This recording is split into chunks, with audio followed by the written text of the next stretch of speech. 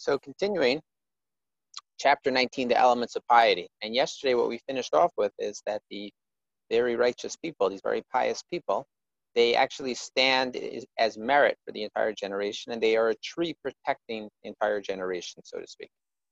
And the way that this is done, page 141, this has to be done by means of one's intent when serving the eternal, as well as directly through one's prayers. So what are these two different elements? This means that he should pray on behalf of his generation, seeking atonement for those who need atonement, and urging repentance for those who need it, and promoting the defense of the entire generation, right? So if the goal over here, and the ultimate goal is always to figure out the way in which Hashem's name is most elevated in this world, then there's a recognition that this only comes about by dint of the entire generation pulling together. So as a person who is fully righteous, so he might say, well, I'm fully righteous, I don't have to worry about what other people do, but no. On the contrary, he spends his time praying that they should overcome their Yetzer Hara, their evil inclination, which is a tremendous topic on its own. Are you allowed to pray for someone to have help to overcome its evil inclination? Right? It's a big question in the Gemara. Seems to say you can't, but it's a big topic of discussion. Is that even okay? Pray to overcome the evil inclination. The evil inclination is there as a test. So to pray, that's basically saying, I don't want the test. I want Hashem to take away the test. So there's a big question if you're even allowed to do that. But let's assume that one can do that. Also, you're trying to get atonement, right? So you're asking Hashem to forgive those, and you're also trying to get them to repent. Right? So the idea of getting people to repent is a tremendously powerful factor in terms of helping the generation. If you can convince or help other people, urge them on to repentance, and that's an incredibly powerful merit for the entire generation. And they of blessed memory have already said in the Talmud about the verse, it's in Daniel, I have come because of your words, that the angel Gabriel was not allowed to go beyond the heavenly curtain until he had spoken on behalf of Israel. And Gideon was told, Gideon is one of the Shoftim, one of the judges in the time period in between Joshua and the first king of Israel, Saul.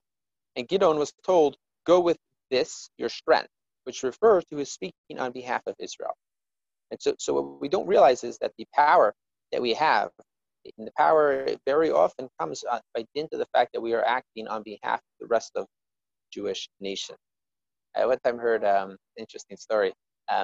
So I'm not particularly, I guess I'm a little bit rational or maybe even skeptical of some of the Hasidic tales, right? Some of the what we call the mofsim, the stories of the miraculous feats that the Hasidic Rebbes have been able to accomplish over the generations.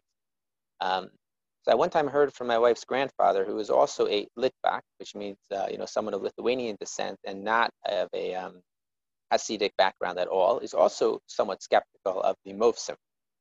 So he said he one time was speaking to his Rebbe, to his teacher. His Rebbe, whose name is Rabbi Yaakov Weinberg, who, although of Hasidic descent, Hasidic ancestry, I guess we should say, also was not particularly into these types of stories. And he told him, this Rabbi Yaakov Weinberger told him that he personally was witness to a mofes, to a rabbinic miracle that was accomplished by the Satmar Rebbe of blessed memory. The Satmar Rebbe was the Divrei Yael, the Rebbe Rabbi Yoel Teitelbaum. He died in I think 1979, I want to say, originally from Satumar, which is in the Carpathian Mountains, came to America. And he's like sort of, Satmar Hasidus even today is one of they're very, very careful to hold on to everything that they had exactly the way they had it. And there's not as much of an emphasis on learning Torah as there is on action and on believing in the power of the Rebbe. So this Rabbi Yaakov Weinberg said, I don't believe in Rebbe Shemaipsim. I don't believe in these miraculous stories. However, I one time saw with my own eyes this Rebbe do a maifis. So my wife's grandfather said to him, Rebbe, you just said you don't believe in them, but then you also said that you saw it happen. How do you sort of reconcile those two things? So he said a fascinating idea, and I think that this is this idea right here. What he said is that when there is many, many people who are dependent on an individual and believe that that individual can help them achieve a better judgment, believe that this individual can help them get closer to Hashem. When that individual prays, when all those people have invested their belief in his ability and his power to accomplish something, he takes along all of the other people. Let's say there's 100 individuals who all say, we believe that you can be our representative and pray on our behalf, and you will be successful in your prayer. So it's almost like he has the prayer power, a concentrated prayer power of that 100-man group. So the Satmar Rebbe, who had thousands upon thousands and thousands of Hasidim, so he had even far more power, like this concentrated power. His prayer was able to be the prayer of tens of thousands of Jews praying at one moment.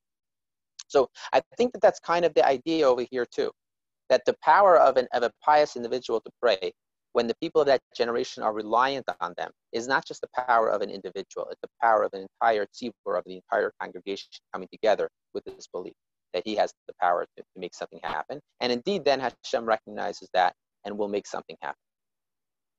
Okay, but that's only true when you're speaking on behalf of Israel. Right? So if you're speaking on behalf of yourself, it's not going to get the same recognition. The Holy One, blessed be He, loves only those who love Israel.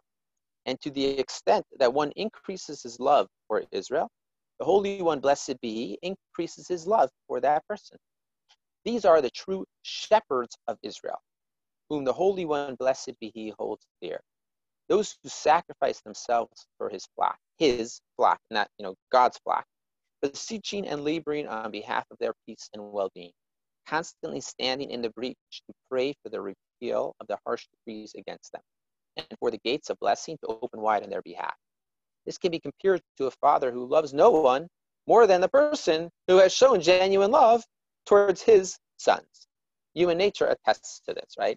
So aside from your own family members, the person who recognizes, the easiest way to become friends with someone is to compliment their kids, right?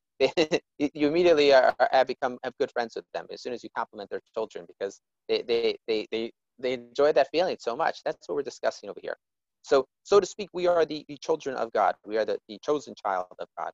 And when someone advocates on our behalf, right, and testifies on our behalf, so Hashem is going to be inclined to listen to what they have to say. This is something that we find. The Midrash points out that probably the two greatest leaders of the Jewish people have been David and Moses. And the Midrash points out that why specifically them? What's in their nature that caused them to be chosen? So the Midrash says is that they were both shepherds. And a shepherd lives his life trying to figure out how to make sure that every single sheep is taken care of. The shepherd, if one sheep is a little bit lame and is not able to keep up with the rest of the sheep, the shepherd's going to go back there and either walk alongside it to make sure the wolf doesn't get it, or put the sheep on his back, right, to carry it to make sure that it gets to its destination. A shepherd is concerned for every single individual sheep. And these are the qualities that Moshe and David had, whether they had it because they were shepherds, or whether they had the type of nature that made them become shepherds in the first place, that also then works out to become the shepherd of an entire nation. Right? And other one of our forefathers, we also see this about. Jacob was also famously a shepherd and describes his devotion and dedication to the flock. So that's only a metaphor, right? That's really a metaphor in terms of the people who lead the Jewish nation. Their sole thought is how to help out the rest of the Jewish nation. Right? And they're finished with one last story. There is a rabbi who's alive today. His name is Rav Shmuel Kamenetsky. He lives in Philadelphia, and he's the scion of a great rabbinic dynasty. He's in his upper 90s at this point. May he live and be well.